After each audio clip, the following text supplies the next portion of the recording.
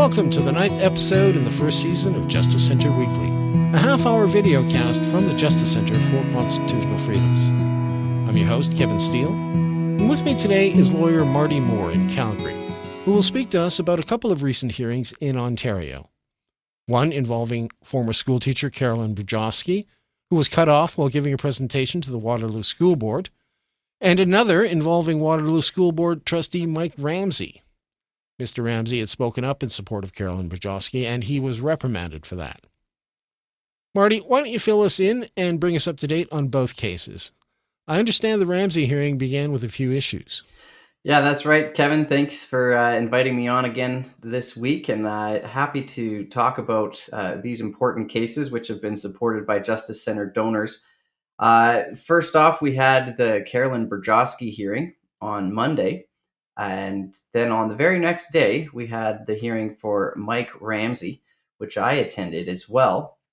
And you're right. The hearing did, even before it started, we had some significant issues. And this is something that hasn't been experienced a lot back when we had in-person hearings. But both of these hearings were conducted via video links. And then these video links were shared out as well. And so what happened with the Mike Ramsey hearing is at the start of the hearing, even as the judges were being admitted to the meeting, an individual on the Zoom call hijacked the meeting, started to play graphic, pornographic material, screen sharing it with the entire gallery of the courtroom, including the judges.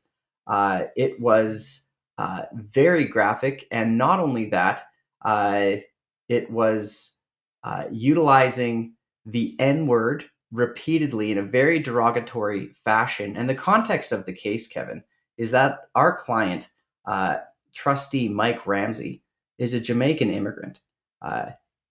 He was the only black man in the room. And here is a very targeted, graphic attack directed clearly at him, who's the applicant in that court process. It went on for a number of minutes before finally the court ordered the clerk to just shut down the entire Zoom link meeting. And the hearing was actually stalled for at least an hour and a half, and it was in doubt whether it'd even go forward.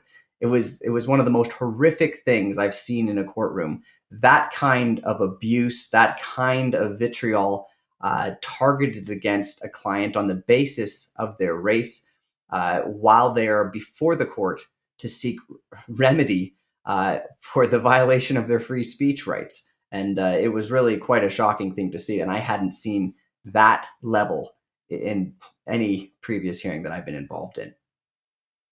Right. So just to clarify, this type of behavior, this is contempt of court, is it not? Absolutely. This was some of the most contemptuous behavior you can imagine. If an individual did that in an open courtroom, you'd expect to see the courtroom sheriffs leaping on that individual, immediately arresting them and taking them to jail for a period of hours. Of course, when you're in a Zoom proceeding, the judges aren't in a position to simply point to that individual and ask the court sheriffs to arrest them. What really needs to happen here is an investigation by the court, a technologically enhanced investigation, obviously, to figure out who are the people that are doing this. This is very serious. Again, it almost derailed the entire hearing. Thankfully, there was a workaround where we were able to get the hearing going through a video link completely separate from the court's Zoom structures. And I mean, this is one of those situations where technology can be a benefit, where you have, people able to attend a hearing. But on a Zoom call, even if it's a Zoom hearing, the same requirements apply to that hearing as if you were attending an open court. Your dress is to be appropriate. Your mannerisms are to be appropriate. You can be held in contempt of court for those kinds of things. And I wish this was an isolated incident. But in fact, the very day before, on the Brajowski hearing, while lawyer Rob Kittredge was arguing for Carolyn Burjowski, explaining the facts of the situation at the beginning of that hearing as well. Another individual on the Zoom link lit up the whole hearing with actually fart noises on repeat and different trolling memes going on while Mr. Kittredge was making submissions on behalf of Carolyn Burjowski. Again, it appears that those who oppose our clients' rights and the exercise of their rights are not content to simply let these things play out in the court, but they even want to interfere in the court processes, which is a very serious matter. And again, I think you're right. It is contempt of court, and it's very contemptuous in a free and democratic society when, first off, we would like the right of people to be heard, and that's the very rights that we were fighting for in that courtroom. And then while they are arguing their case about why they should have been heard, they're being attacked viciously in the case of Mike Ramsey on the basis of race. And in the case of Carolyn Burjowski, their lawyers are being attempted to be impaired as they are making submissions. And so, it just goes to show you the importance of these cases, not only going before the courts, but also in the public consciousness, where we have, I think, a lack of respect for debate. And that is even seeping into the very house of debate, the court.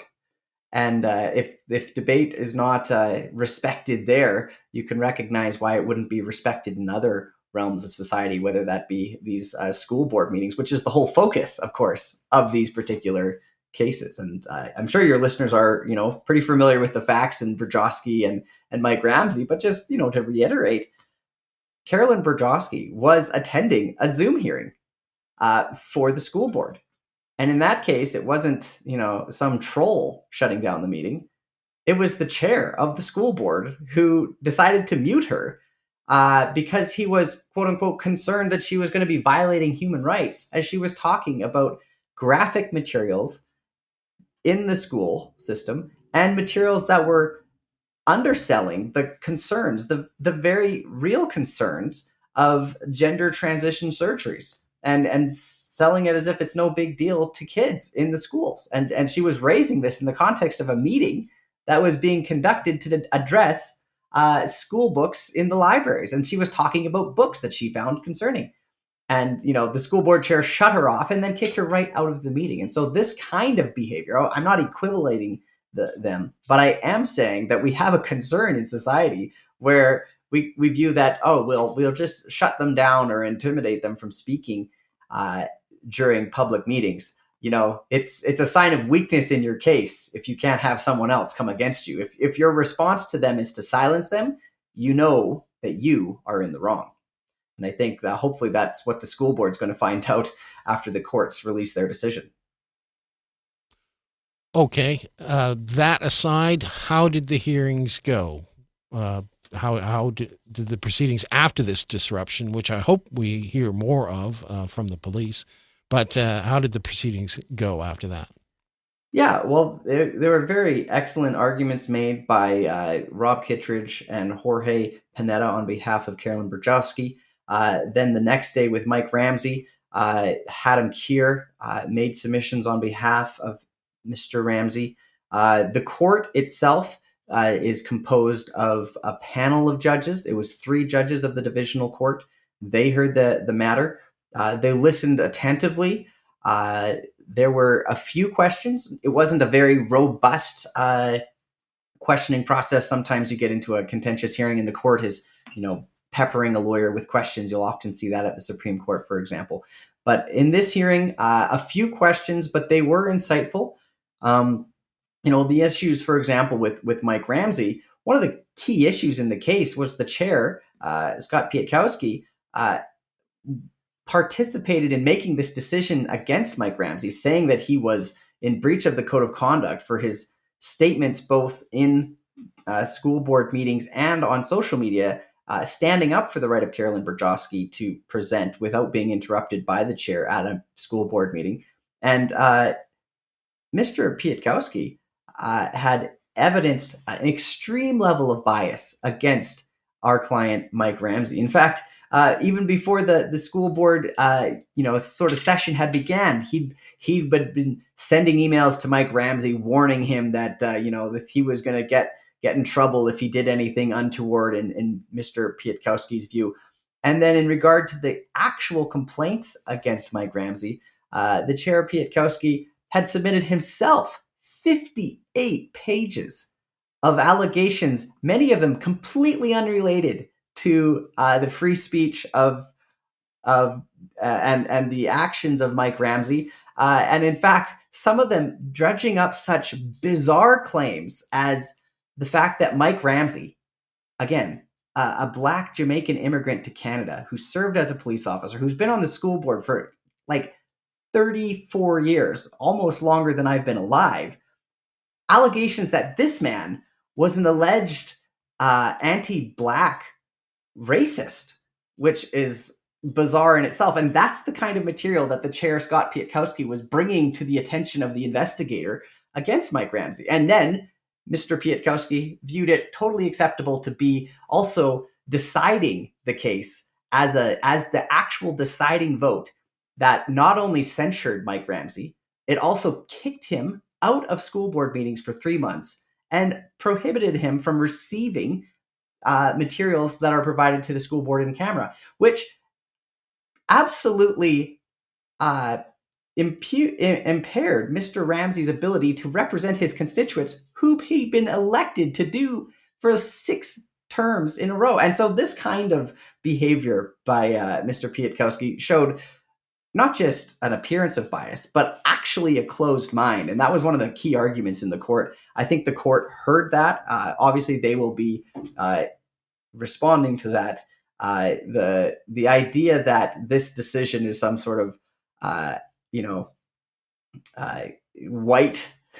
whitewashed decision, and that seemed to be the argument from the other side, is it's like, oh, well, there's lots of good reasons to go after Mike Ramsey, and it doesn't really matter that the chair was biased or appeared to be biased.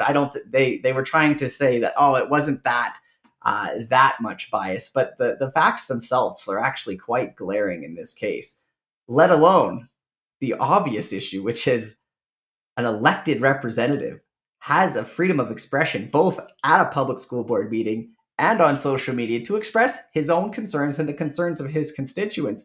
If you would like him not to express those concerns, too bad. You're in Canada. You're in a free and democratic society. That is what we're fighting for here. And so, the court heard that not only did the school board trustees making the decision against Mike Ramsey, there was some indications of bias on behalf of the chair, but there also was no indication that they even considered the fact that their decision violated Mike Ramsey's freedom of expression. And in fact, and this might be hard to believe, and I honestly thought it was pretty astounding to see these arguments being raised in court.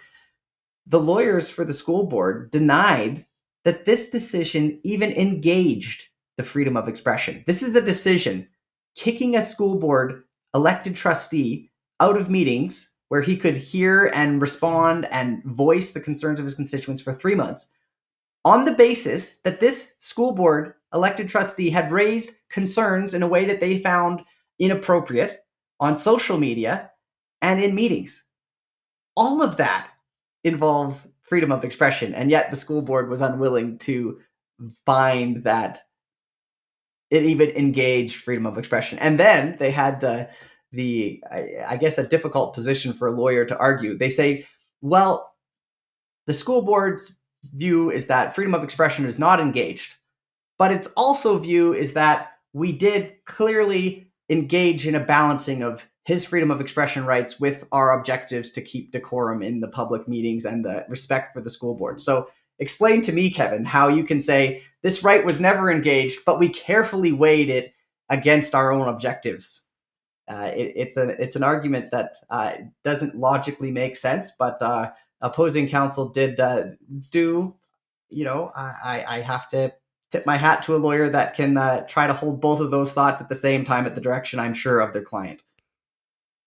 Well, I guess they just want to see what they hope the judges focus on. Just a format here. Were both hearings judicial reviews? Yes, both of these hearings are judicial reviews. And so that means there's a decision maker who's empowered by a statute. And so there in Ontario, there's a statute that allows for, these school boards to exist, allows for them to exercise authority over the school processes, and obviously requires them to engage in public meetings and allows them to, oversee the conduction of those public meetings. But yes, in these judicial reviews, the court is being asked to review first, were the decisions, and the decision against Carolyn Berjowski was a decision to kick her out of the meeting and silence her because she allegedly was going to violate human rights, which is just, a baseless allegation against someone who's raising real concerns about the accuracy and the legitimacy of materials for children's consumption in school libraries. And then in the case of Mike Ramsey, the decision being reviewed is this decision, which was a 6-3 decision. It was the minimum required 2/3 vote to punish him for expressing his views in meetings and online in social media posts. For example, sharing an article by Jonathan Kay or retweeting a news report from the True North in regard to the school board. And so, yeah, those are the questions that the court is being asked. Were these decisions fair? And were these decisions reasonable? And of course, did these decisions violate the Canadian Charter of Rights and Freedoms in an unreasonable and unjustifiable manner? And so those are the decisions that the court is now going to have to weigh. It reserved decisions on both. We'll see when that panel returns decisions. It could be anywhere from a few months to, several more months, hopefully not any more than a year, but some decisions have taken that long. In these particular cases, our view is that the facts are pretty clear. There was no justification, and there's a significant amount of unfairness in the way these decisions were made, that the court should be able to quash the decisions and also issue declarations that the charter rights of these individuals are violated. And hopefully this school board, which clearly needs some guidance, will take that to heart and will cease from making such, in a lot of ways, very personal and very ideologically motivated decisions on the basis of what can you say and who can say that. And we're seeing that this is a need in school meetings in Ontario and also in other provinces as well. There is another issue I wanted to bring up. Yeah, go ahead, Kevin. No, that's fine. I just wanted to ask a little bit more about bias in the Berjowski hearing, because I understand the hearings it was Monday, Berjowski, and then Ramsey after that. And you talked lot about the bias of the school board chair in the Ramsey case. Was that a significant issue the day before? It also played in as well. The same individual, similar arguments that, if you're accusing a person of potentially violating human rights in what they say, that's a pretty significant charge.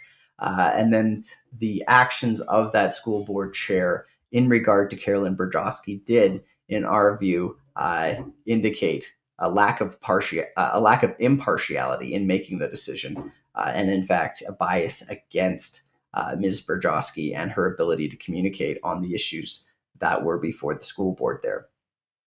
One of the issues in the Mike Ramsey case, which again brings us right back into focus on freedom of expression, and it's something called the open courts principle. And that is that in Canada, a court hearing is supposed to be open to the public. And not only is the court hearing supposed to be open to the public, the court records are supposed to be open to the public. So, for example, if there's a case filed against an individual or an entity, one could go to the court, request the file, and sometimes pay for copies of the file if they want to take them home, and see what happened in these court hearings, because justice must be seen to be done. Justice must be transparent. And so, for example, when these court hearings were, held on Zoom, they're open to the public. With the court hearing with Mike Ramsey in particular, with the violation of court decorum and the contempt of court being to such a degree that it actually shut down the hearing, that hearing, as a result of that, proceeded with very little access to the public. The public didn't have access to that next link. Some media were present, but only thanks to their connections to the counsel on the case and being able to ask for that link.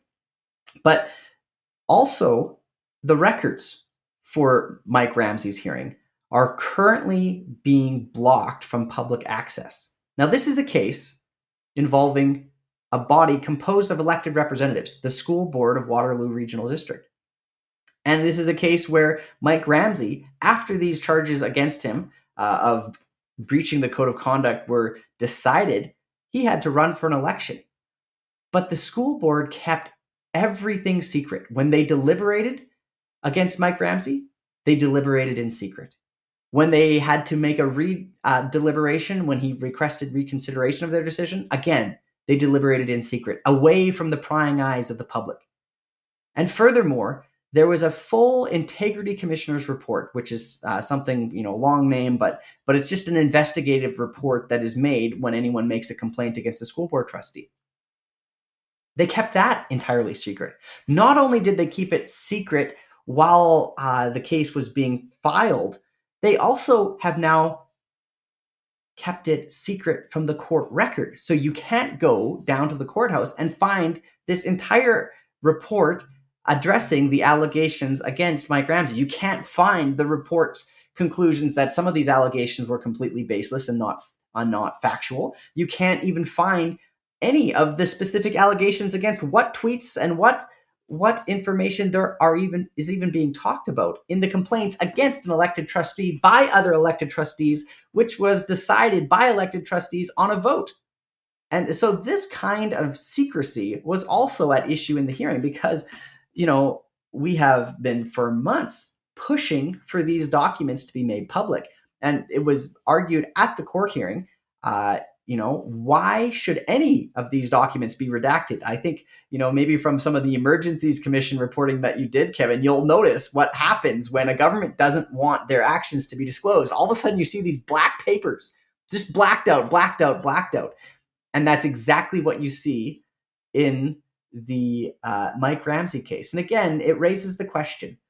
This is all about freedom of expression. People have a right to speak their mind. They also have a right to hear the expression of others. And in this case, the public, the voting public in the Waterloo Regional District doesn't even have an ability right now, unless the court decides in our favor, to see the materials that have been filed against one of their own elected trustees. And so I think it's important that, as Canadians, we support open and transparent process in the judiciary, and that the courts uphold the ability of people to participate in public hearings with the appropriate safeguards. I think there's obviously a need in the Ontario courts to have Zoom links that, for example, the lawyers can present, but the public in the gallery don't have the ability to just yell out on a Zoom call and hijack the hearing and show pornographic images and yell things in the obscurity of, an IP address that they're hiding behind. But also for the court files, there needs to be transparency, and a government body, whether it's Justin Trudeau's cabinet and hiding, basic information like, the fact that the Americans were offering tow trucks, for example, the entire time that the federal government was saying, oh, we can't get any tow trucks. We have to declare an emergency because apparently we can't find tow trucks in Canada, which is bizarre because every time I need one, they're a call away. But if they're hiding that kind of information, or if in the case of the Waterloo School District, they're hiding really what is obvious, shallow complaints against someone, retweeting a media column in the True North, or retweeting a comment by Jonathan Kay. Like, this is the kind of thing you want hidden, and our system should not allow that kind of thing to continue. We're fighting for free speech in the courts, in the schools, and obviously everyone in Canada should exercise their freedom of expression responsibly, and those that do engage in absolutely racist and hateful attacks, attempting to derail a court hearing, they should be prosecuted and brought to justice. And so that would be my report for the Berjowski and Ramsey hearings for your audience there, Kevin. Well, except that, when you added that point about them hiding and redacting things, that to me takes this to a whole new level, because before we were talking about cabinet secrecy, and there is a principle of cabinet secrecy, but correct me if I'm wrong, there's no secrecy principle applied to school board meetings, is there? Well, the idea that, the fact that Americans were offering tow trucks is a cabinet secret, to be kept secret from Canadians. That's a pretty bizarre application of a principle. And at the school board, yes, there's a potential principle. I mean, if you're dealing with a very sensitive issue involving very personal records, you could see, for example, the school board redacting that segmented information. What we're dealing with is a school board redacting an entire report, 50 something pages, and not allowing any of it to be in the public record. And their basis is to say, well, there's litigation about this issue. And as you might know, Carolyn Berjowski is also suing the Waterloo Regional School District for the defamation. She was a teacher there. She lost her employment. She was maligned as some sort of a human rights violating individual for simply raising concerns on behalf of children being provided with information that, in her view, was harmful and inaccurate. If I may, summarize her views in that way. But to think that this idea that you're going to hide the fact that you're censoring a public school board trustee for tweets, for comments in a public school board meeting, and not allow the public to see that report on the basis that you're getting sued for actions related to an entirely different meeting and an entirely different decision, it's a pretty far stretch. And in fact, at the court hearing, the lawyers for the school board didn't really put forward even an argument that would meet the tests to keep those kind of records secret in a court proceeding. There's a test to be met, and it's not simply we think that there in some way could be an effect on a different case. That's not the test. It's a lot more rigorous than that. And so, yeah, I do expect to hopefully see at this decision's release date the members of the public there in the Waterloo region actually finally being able to see the kinds of very weak allegations against Trustee Ramsey, and hopefully his freedom of expression rights will be vindicated there. Okay, Marty, great. Thanks for that update on both those cases, which we know are very important to the country and, of course, to the Justice Center and to our donors. Thanks a lot for participating today, and I hope to speak to you again soon. Well, thank you, Kevin, and thanks to the donors that enable these fights to go forward in the courtrooms across the country. We'll be with you in a few weeks.